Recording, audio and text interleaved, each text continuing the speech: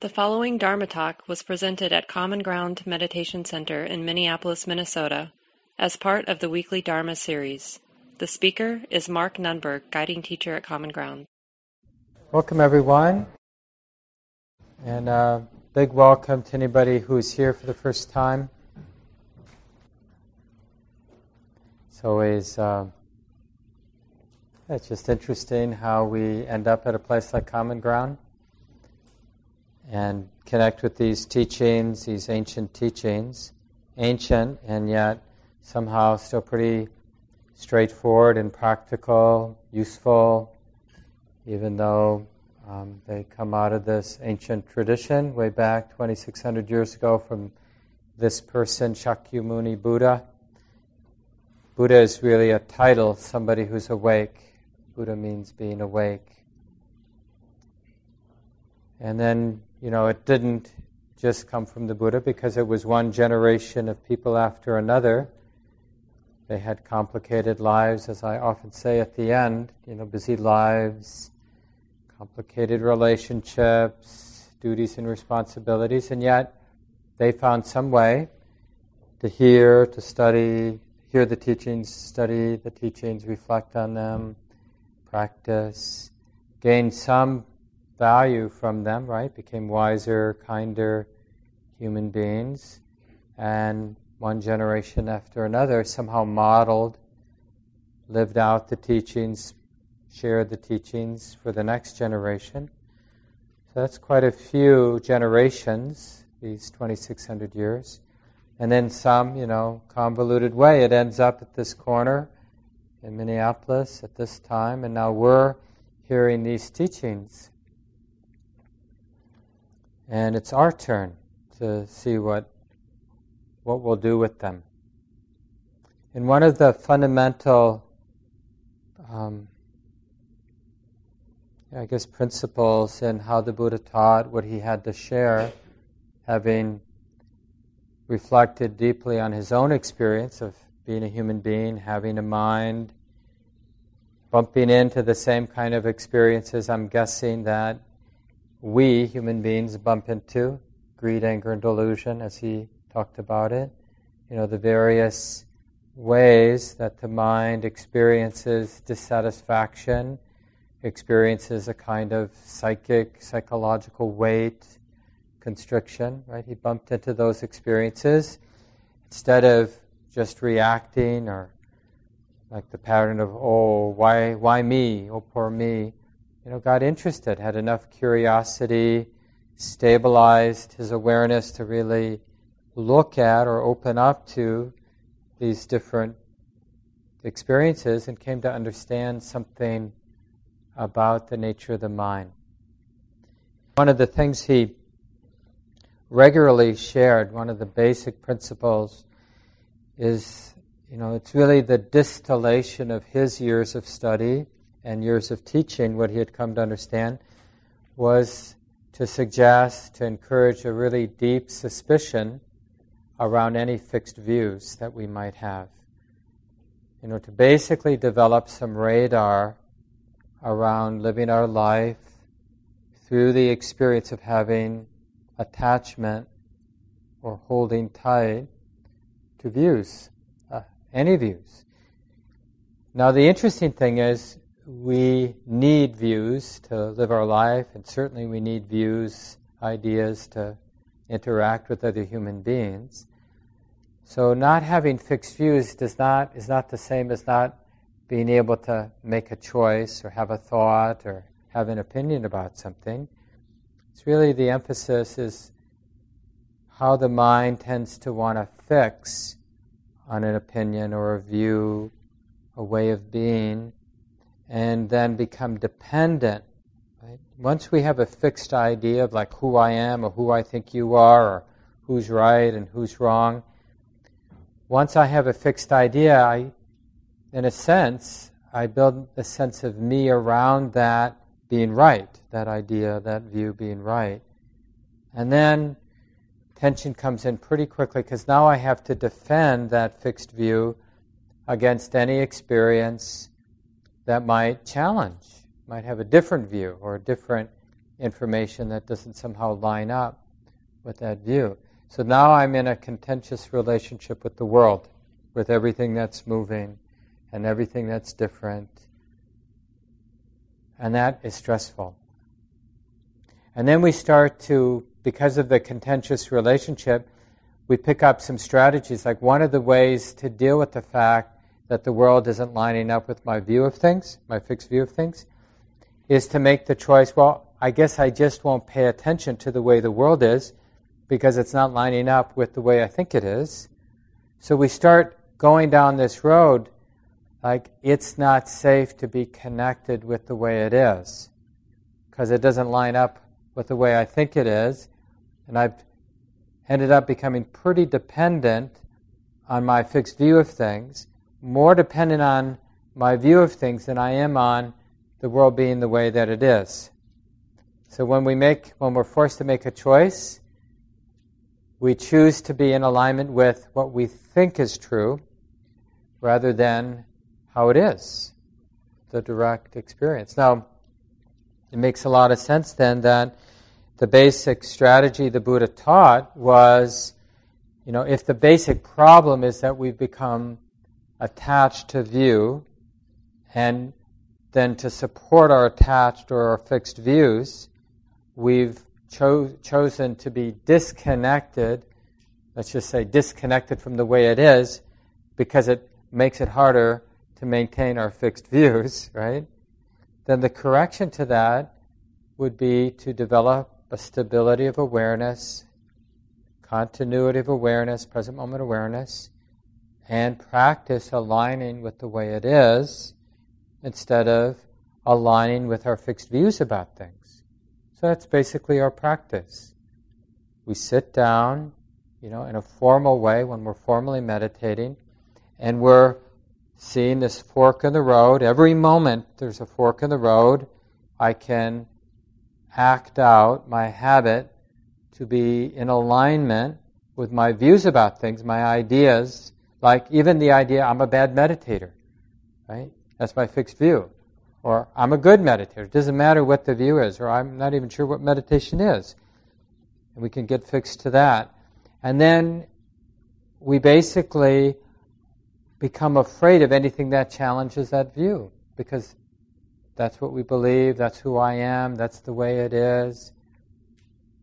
And we prefer the certainty or the ground that idea seems to provide, the attachment to that idea seems to provide, more than an authentic investigation or an authentic opening connection with the wildness of the way it is. Things coming and going, the sensitive heart being sensitive to what comes and goes. So the practice is to choose the other side, not to go that way. So to protect yourself from going that way, we realize that's just a thought being known. That's just an opinion. It's just a view. It's just a view. We're not afraid of the opinions, the thoughts, the views, the ways of constructing meaning. We're not afraid of any of that mental activity because we know it's just what it is. It's just a thought. It's just a point of view, a perspective. Whether it's my point of view, my perspective, or somebody else's. And having sort of disconnected from the pull to be attached, because we realize it's just a thought, we have this other possibility now, which is like using the basic training ground of the body, breathing in, sensations are being known, body is like this, pleasantness, unpleasantness, whatever, the body feels like this, it's just this. That's not the idea, but the direct experiencing of sensation, or seeing, or hearing, or thinking as just thoughts. Mental activity is just that. So we're choosing this other route over and over again. And so it's not so much we're replacing wrong view with what we might call right view, as we are realizing the limitations of any fixed view, even a relatively skillful fixed view, like the idea that everything's changing. We can get fixed to that idea, right? It's a relatively wholesome idea, point of view, belief to believe in, but getting attached to that just sort of sets us up, for problems. Like something appears not to be changing, and then all of a sudden it's an existential threat. I thought everything was changing, but this pain, this person insulted me today, and it won't go away. The pain, the obsessiveness of my mind around what that person did to me. I thought everything changes. Why isn't this changing? A lot of us, since the election, have opinions about, what's going on in Washington, or opinions about what's going on in Minneapolis, or opinions about all kinds of things. And sometimes those opinions, well, this isn't going to last. This can't be.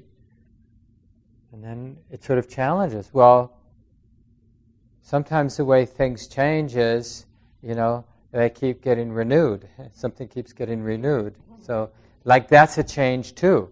Instead of it coming and going away, the change is it comes and then it comes again and again.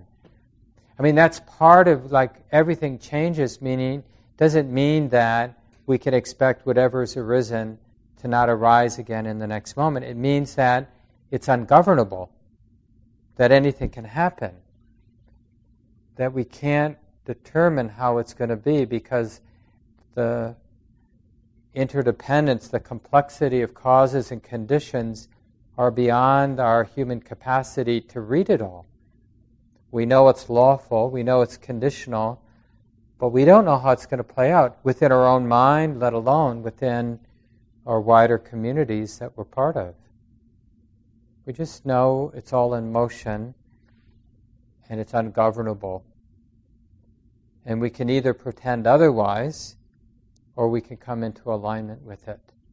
And it's a very humbling process. It actually can be quite unpleasant. But what really can help, and what I wanted to spend some time talking about tonight, is this quality of metta, or loving kindness. So again, going back to the Buddha and this person who had some deep insight and realized some real freedom in his own experience, coming more and more into alignment, basically training the psychology of the mind, the meaning-making tendency of the mind to come into alignment with the way it is. And then in doing that, the Buddha came to a deeper understanding of the causes for stress and suffering in life, which is basically the mind. The problem, the existential suffering, only exists within the conditioned mind. It's not like the nature of things themselves that's off, but the conditioning of the mind, the way the mind makes meaning, there's some problem because it's not in alignment with the way it is. So then the correction isn't that we have to fix the world. We have to adjust what the conditioned mind is doing about the world. And it's basically rope burn, right? It's creating friction. That's what the conditioned mind is doing. It's creating friction. So to reduce that friction that the conditioned mind, the thinking mind, the meaning-making mind, to reduce the friction, right? Like something's happening, but I don't want it to happen. Or something's not happening in my life, but I want something to happen. That's the friction, right? So the meaning-making, thinking mind is not in alignment with the way it is.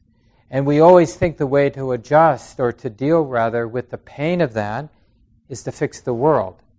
And so the story, that you might have heard me say, but ancient story in the tradition, it's like walking around barefoot on the world, on the earth rather, and constantly stubbing our toe and stepping on sharp objects and thinking, oh my God, we've got to cover this world in shag carpeting because it's a pain to be stepping on sharp objects all the time, right? Because that would seem to be a rational conclusion to the problem, as opposed to making a pair of shoes.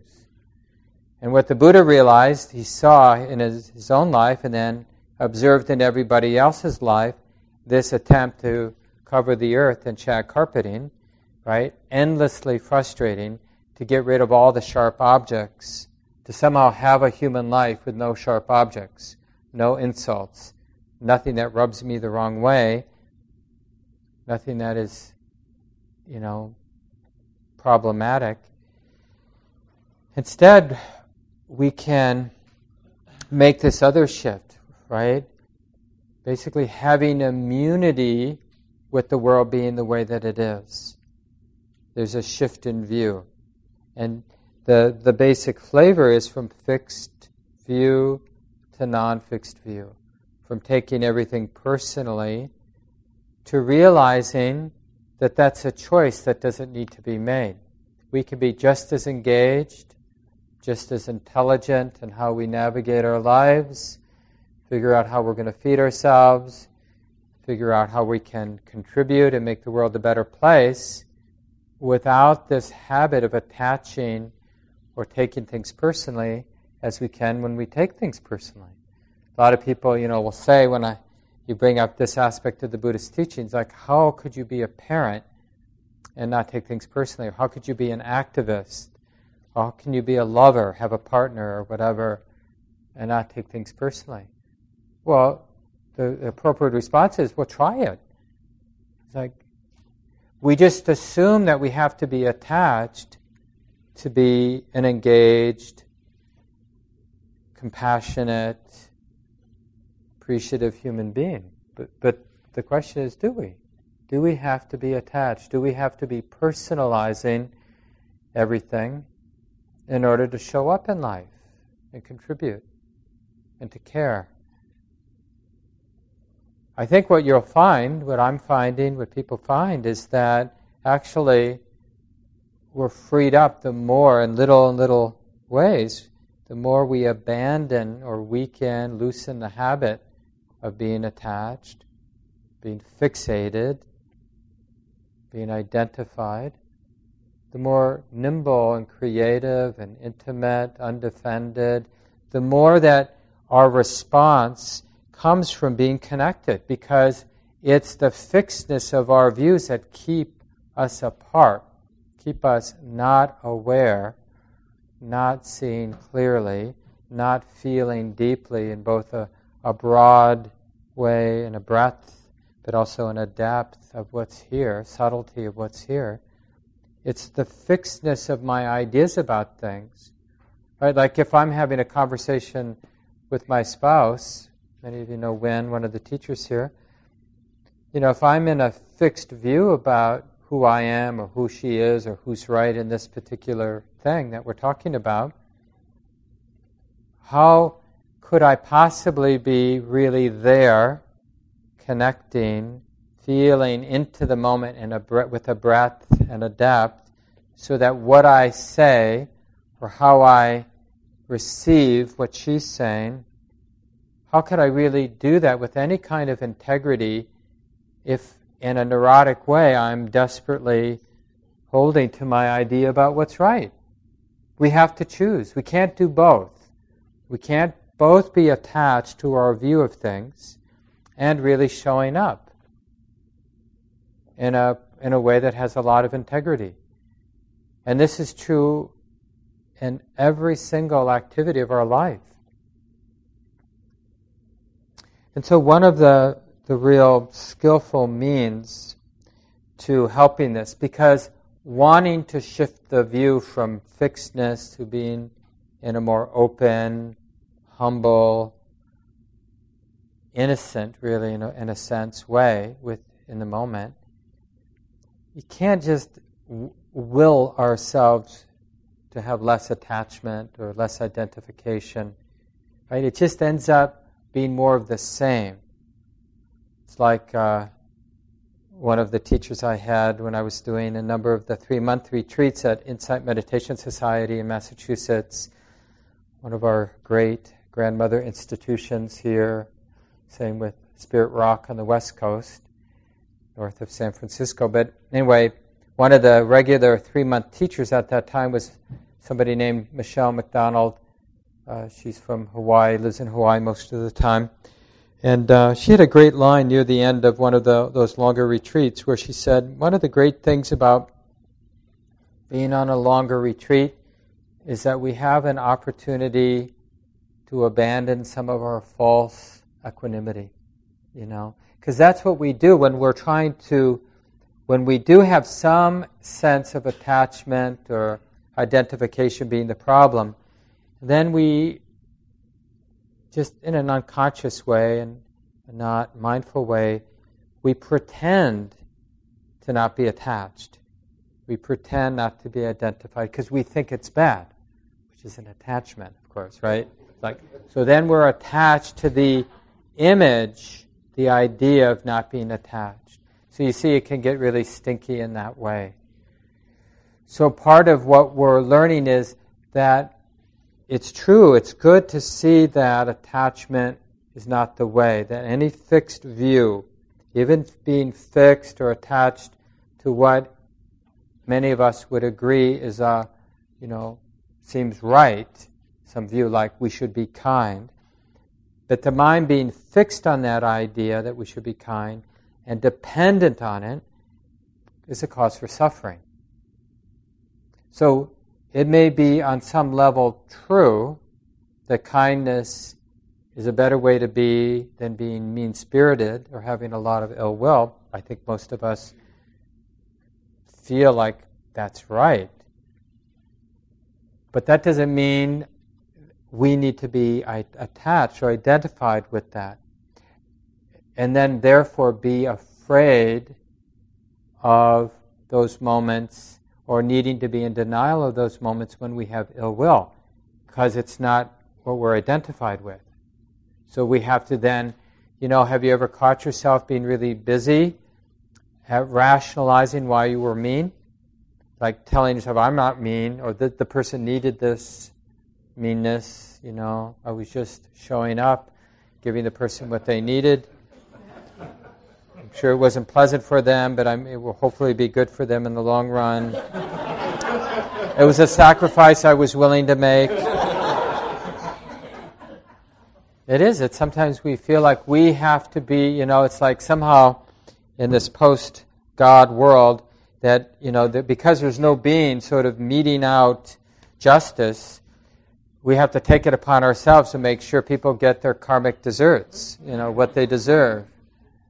And because, that would be a bad scenario if all of a sudden karma stopped working, cause and effect stopped working because nobody is paying attention. I often joke, just because of my critical mind, judgmental mind, I often joke with my spouse about this, like this tendency I have to need to point things out. It's good to be able to laugh at these things, because it's not pretty. When we're really honest about that tendency, to feel like whenever the mind, the heart, feels justified in being tight, a little mindfulness bell should go off in our heart. Honey, you have to take a look at this. Like, are you living a life where the way to peace, like if peace is really your aspiration, do you really think getting tight is in the direction of peace? Being mean, having ill will is in the direction of peace and release. Throwing somebody out of our heart is in the way of full, unshakable release of the heart. I don't think that's the way. You better look again if you think this is the appropriate response in this moment. It's totally understandable that our heart will be tight, that we'll fall into ill will. But it should never be because we think it's the way to peace. It should be because that habit has a lot of momentum, and there right in this moment isn't enough wisdom for me to relate in another way. But I'm not going to pretend, I'm not going to tell myself a story that this is the way, that what I'm doing is leading me in the direction I want to go, because then we have a dishonest relationship with life, where we're going to hell, but we're telling ourselves a story that I'm interested in going to heaven, right? Going toward peace. But actually, what we're doing in terms of how we're relating in that moment is we're making the heart go crunch. We're getting tight. We're engaged one more time in a way of separating ourselves, fragmenting ourselves. And then we feel alienated, we feel disconnected, and it's even easier to justify ill will, being identified with ill will, and with all the other related afflictive emotions that we get identified. The afflictive emotions are going to come, but the identification and building the dependency on them, that doesn't need to happen. The afflictive emotions will come because they have momentum in the personality, in the conditioned mind. So we're learning to come into allegiance in this way that we could call not being fixed. And the trick, the easy way to do this challenging work is understanding how love, metta, loving kindness, appreciating what's beautiful and good, having equanimity, humility, these different qualities of the heart or love, is the easy way to begin to shift our view from a view that is fixed to a view that is not fixed. Because when you look at your own experience with authentic moments of love, not special moments. Generally, the special moments aren't really that authentic. Just natural, organic moments of your heart being open. You'll notice in those moments of simple kindness, simple moments of appreciating what's beautiful, having gratitude, moments of forgiveness, you'll notice that the mind doesn't have a fixed view. There's a certain humility. One of the telltale signs of those moments is, on the one hand, the feeling of that natural, authentic moments of love or forgiveness or kindness or gratitude or appreciation. On the one hand, it's really pleasant, but on the other hand, now if you think about your experience, see if this is true for you, there's at least in the initial moments, a sense that you're not doing it. Now, a little bit later, you might tell yourself a story that my heart is really beautiful, or I'm really forgiving. But in the initial moments before that habit reasserts itself, one of the telltale tastes of moments of simple, natural love, which makes it even more beautiful, more worthy of appreciation, is in a sense that it's unconstructed or doesn't belong to me or anybody. Like that capacity for the heart to open, to feel that natural generosity of the heart, natural sense of everything belonging or willingness to include, willingness to forgive, to understand that everyone's doing the best they can, to not sort of divide or fragment or separate ourselves out. That way of being, and it might only last a second or two, those little natural moments, but the flavor, the taste of it is that I'm not doing that. In a way, it's precisely because I wasn't trying to do anything that the heart or mind, whatever, opened up to those moments. And we can appreciate it, but we can't really take control. I mean, if we could take control of it, we'd be there all the time, right? I mean, if it was something I did, we would just do that all the time. But we can make ourselves, in a sense, more accident-prone for those moments, those natural moments of the heart opening, including, loving, relating with kindness and forgiveness and patience, without it being another should, not another self-trip. Right? And it's just a matter it's like a lot of this work of the shift of view, right? Because that's sort of what we're talking about, this particular aspect of the Buddhist teachings, to be suspicious of fixed view and to be interested in the absence of fixed view. And this really, because it can be initially frightening, even as a thought, like not having a fixed view, that somehow I just be blown around by the forces at play and totally taken advantage of. So, as a more useful way is to sense how functional moments of love and kindness, these qualities of the heart, how functional they are, and how they have much less of that fixed quality. It's like even having to navigate a difficult, let's say it's often, in our family situations. And so there's old unfinished business. And instead of like some fixed idea of how you're going to fix that family situation, it'd be much more useful, much more pragmatically useful to enter that family dynamic with, I don't know what the heck to do, but I know that I care. At least I know I care about my own suffering.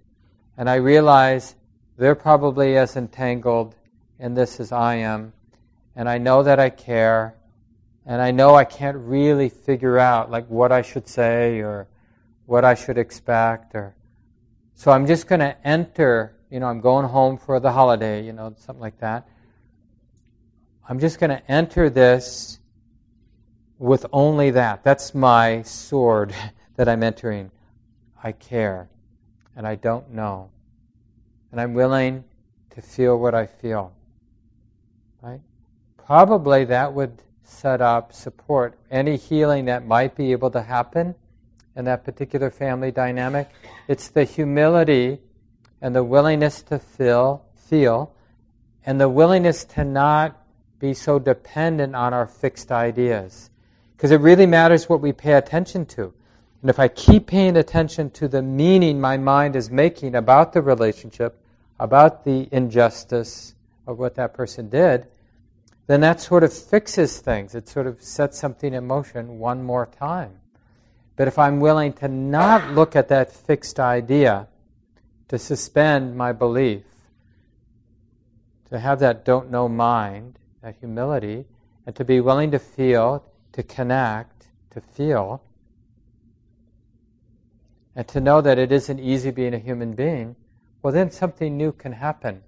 And it's not just in terms of like those entrenched problems in our families or in the world, things like, racial injustice or other kinds of class systems that are deeply embedded in our culture, or other ways of throwing people out of our hearts that exist. Even in the really ordinary ways, how we relate to food, how we relate to our own emotions, how we relate to our body. We have fixed views about these things too. And we can learn to trust this using, because we're just more fluent and familiar with the experience of love, still relatively rare, real love, this unconditioned, this willingness to include, this willingness to be intimate. That's really what I mean by love.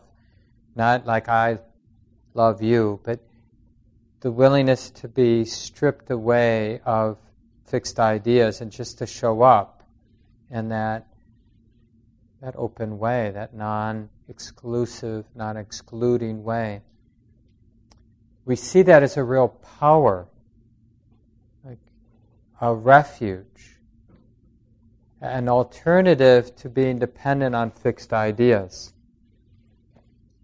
So I would encourage you, like even now as we're talking and I'm going to open it up for discussion, and by the way, I encourage everyone to stay to 8:30, just as a way of respecting the community energy, not to leave during the open discussion time.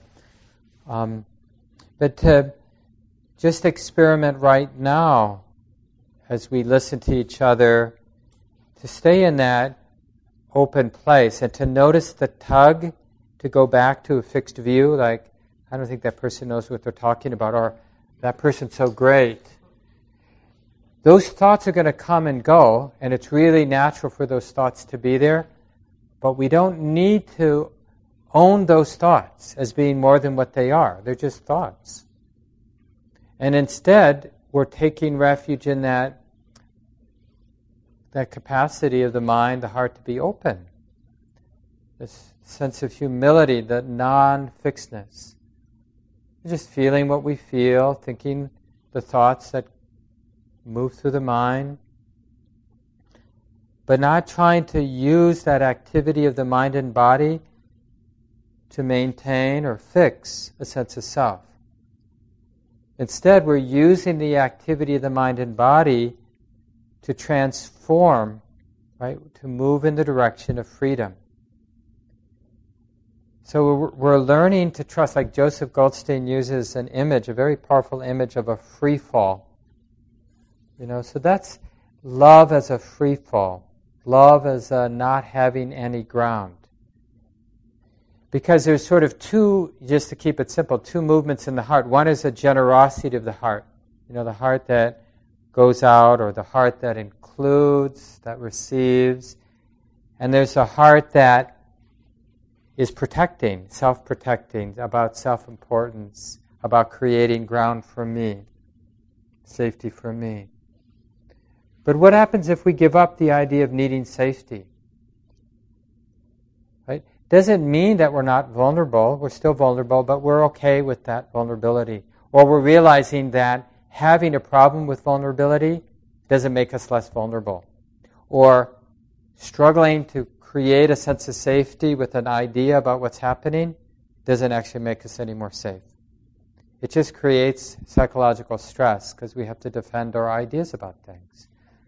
So we allow it all to fall apart, which allows us to show up in a more authentic way, a more relaxed way, a more loving way. And then we start to feel more alive.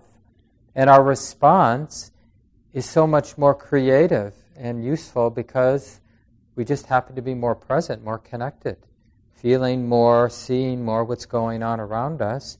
So our response in the moment is just more useful. And the only thing we're sacrificing is a defense that isn't really defending anything, ground that isn't really ground. Right? We're only letting go of what's stressful.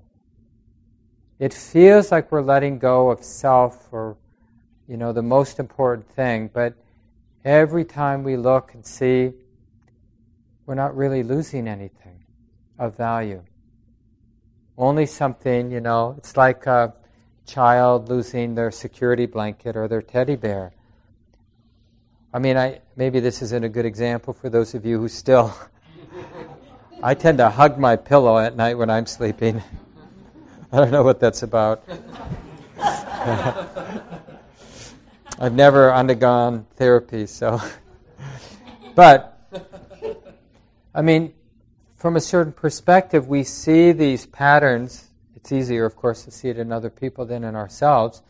That people clinging to rituals, the baseball players evidently, who have all their little things they do so they get a hit, these things that then they just assume it's true, we got to do this, otherwise I'll be cursed or I'll have bad luck.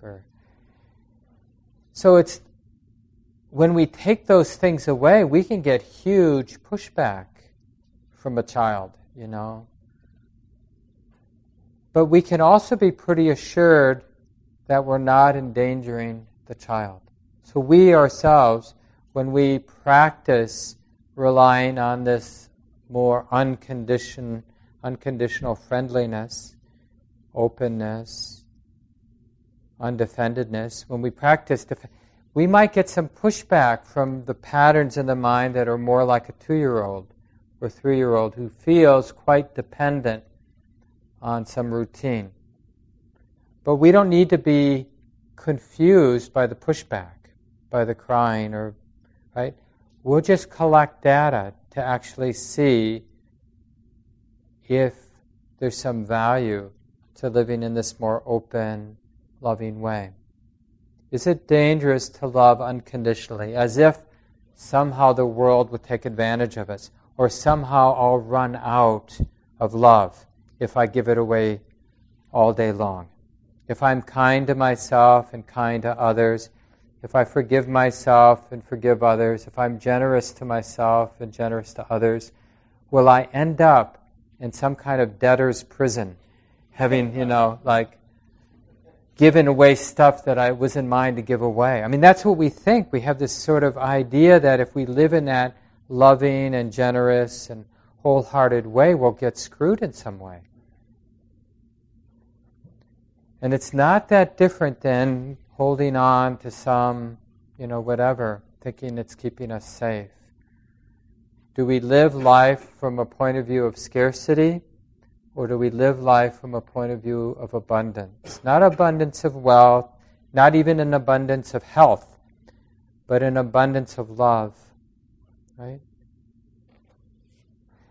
And the question isn't whether I'm right or not. The question is, are we interested enough to check it out?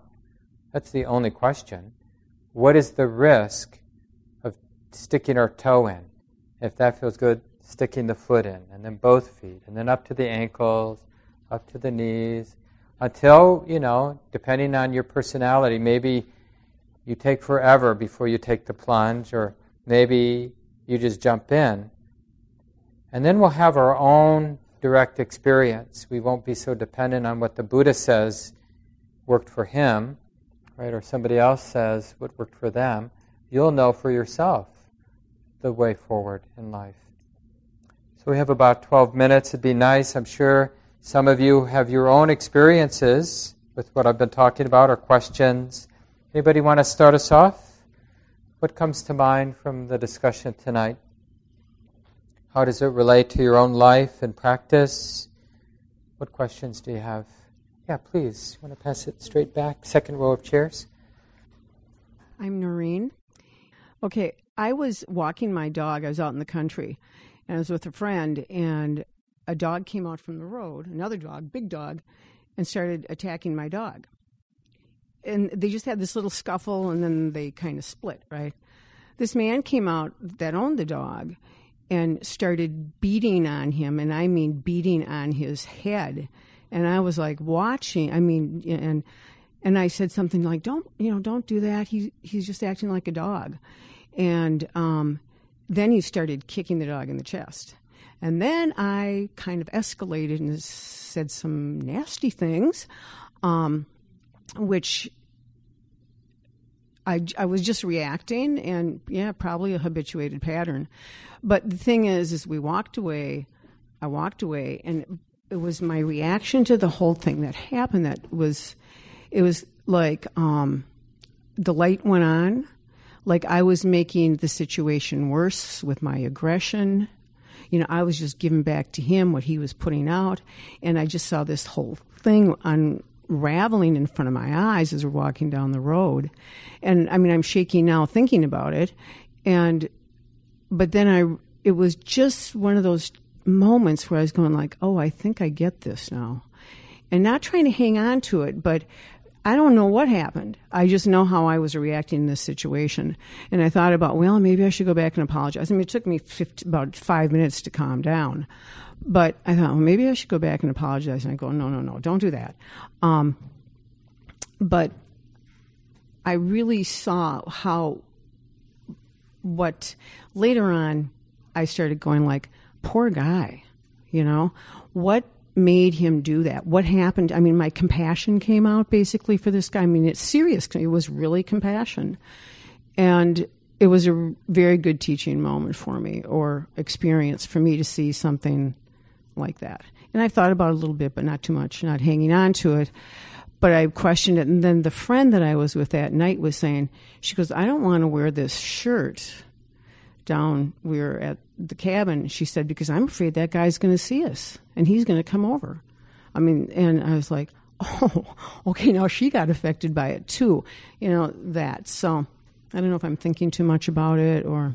Yeah, but this is a really great example you're bringing up for us. And just let's all of us imagine how challenging, what a huge step it would be to be seeing that person beating the dog, which is, for many of us, would be really traumatic, right? Because dogs represent, to some degree, things that are defenseless and deserving of our protection and care, and then seeing somebody abusing the dog. And that kind of chaos, that sort of disorderly, this is not how it's supposed to be, and for the mind to let it in and to be willing to feel what we feel without our mind constructing meaning and being dependent on the meaning, like that shouldn't happen, or that man is being bad, right? Whatever the view the mind constructs in a situation like that. See, so it's not that that idea is wrong, but the holding to the idea is the mind, our heart, attempt to not feel what we're feeling. Because there is very real suffering happening in a moment like that. And it's not easy for us to be in the immediacy of suffering without needing to separate ourselves away from it with an idea. That person's doing something wrong. And it gives us a sense of having some distance from what we find unbearable. That an innocent animal can be abused like that. But that's actually the case. An innocent animal is being abused. Can we be intimate without putting that view as a sort of protection? That's not easy to do.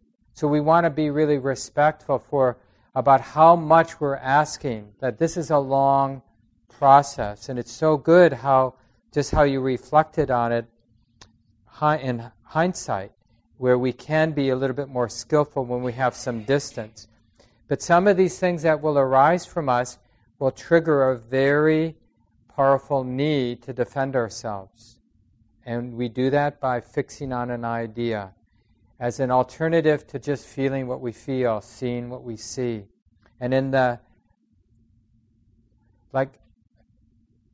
it's not easy for us to ground into, open up to the world we actually inhabit, where there is so much injustice, so much betrayal and unfairness, so much powerful beauty and goodness too, right? It's not just bad. And we haven't developed the trust to be right in the middle of that without fixing things and holding to thought, dependent on these ideas. But we can begin to experiment around the edges, and we build the confidence, even in hindsight, right? Because that's sort of what you describe doing in hindsight, is like holding the whole thing without a fixed view. Your idea that he's probably suffering and I can have compassion was your way of loosening the fixed view that he's bad, right? So that's how we do it. It's like that, just that capacity to have a more relative, fluid view of the situation, to see things from different angles, is how we loosen the screws up, right? And we start to feel more, actually. Not less. We feel more. But it's like the strong feelings that move through us of beauty and terror. Maybe that's okay for those strong movements of feeling to move through us. Maybe those strong feelings of beauty and goodness and pain and terror don't need to be resisted in any way. And that's for all of us to explore. Thanks for sharing. We have time for at least one more person. What else has come to mind? Questions or just sharings like the previous one from your own life? Yeah, please. I'm Glenda, and I feel like there is, for me, a real serendipity with this talk tonight. Like, everything you said was what I needed to hear, because right after this, I'm having a conversation with a friend that I'm in conflict with, and especially what you said about entering into a difficult situation with I care and I don't know. I felt like a real, okay, I could do that. But even after everything you've said, I still kind of wonder if you could talk a little bit more about, you mentioned when we kind of like let everything fall away and enter into a space with more vulnerability, we can fear that we're going to be taken advantage of. And I experience this friend as being pushy, which is part of our conflict. And so I wonder if you could talk about that. Yeah. But ahead of time, you could be, because you probably already are, you can be interested in, well, what is getting in the way of my own, like just on the level of personality, the personality's skill to protect itself, to be fierce when it needs to be fierce, to be strong when it needs to be strong. Because as we open, we're not putting any brakes on the personality from expressing itself. So what's in the way? Like why? Because that tender-heartedness that is there with the openness, it's just as tender-hearted about the fragility, the exposure of this creature right here as it would be for the other creature over there. So what's in the way of this creature taking care of itself? What misunderstanding? What fixed ideas? Like, it's not okay to be angry. Right? A lot of people, maybe more people who identify as women than men, sort of have gotten that cultural conditioning that it's not okay to express anger, or it's not okay to wield power, or something like that, right? So it's like, well, what's in the way of the personality, the creature, Glenda, doing what needs to be done? Why isn't the mother, fierce mother energy, grandmother energy stepping up? What's in the way of that? Because it might be just another view that's not being seen, another fixed view, identification with something. Or another way this often manifests is like, it's not okay for other people to get hurt, because you standing up for yourself might really cause some pain in that other person. But you know what? We're not responsible. Like, we don't really know whether that pain is good for that person or not. We have to have a lot of humility. And that's just another common cultural conditioning that it's not okay for our interaction to leave the other person hurting. Maybe that's going to happen sometimes. Maybe it's okay that that happens. That how we are, how we take care of ourselves. But in the end, you don't have to do it. You just have to keep loosening the screws so that because the appropriate way for you to be around somebody who's pushy, has that in their personality, it's like the appropriate response is already built into the system. So it's more about getting out of the way so that the appropriate response can express itself. And if it's not, then to be observing, like, what screws still need to be loosened. Because that would be a natural thing for somebody to protect themselves when somebody's being pushy. So why isn't that happening? Not, how can I do that? How can I protect myself from that person's pushiness? But what's in the way of that what's in the way of that happening? And that we can do, like, with some distance, and then we jump into the situation, collect some more data, because it's not easy to do that reflecting in the moment. Maybe if there's enough safety in the situation, or you just punctuate it, you say, I'm going to go to the bathroom, I'll be back in a minute, and you can kind of feel into what's there and what attitudes, what's there that's not being seen. You can even ask that question, what's here that's not being seen? Like unseen things in the relationship, acknowledged attitudes, views in the relationship. Like, this person's too fragile, I have to always give in to them, or something like that. Well, how do I know that? And that might be exactly what's reinforcing their weakness, is me thinking that they're weak and can't take my honesty. Yeah, thanks for bringing that up. I'm sure a lot of us relate to that. And it's 8:30, so we need to let it all go here. It's really okay to drop the words and not to feel like you have to remember anything. Some of what we've talked about tonight will land and be useful. Everything else just lands on some shelf somewhere in the heart, perhaps to arise at a later date.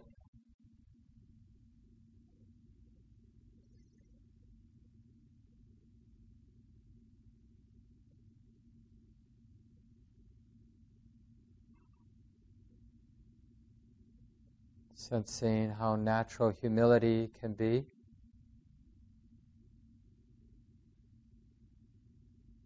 The mind being not fixed, open.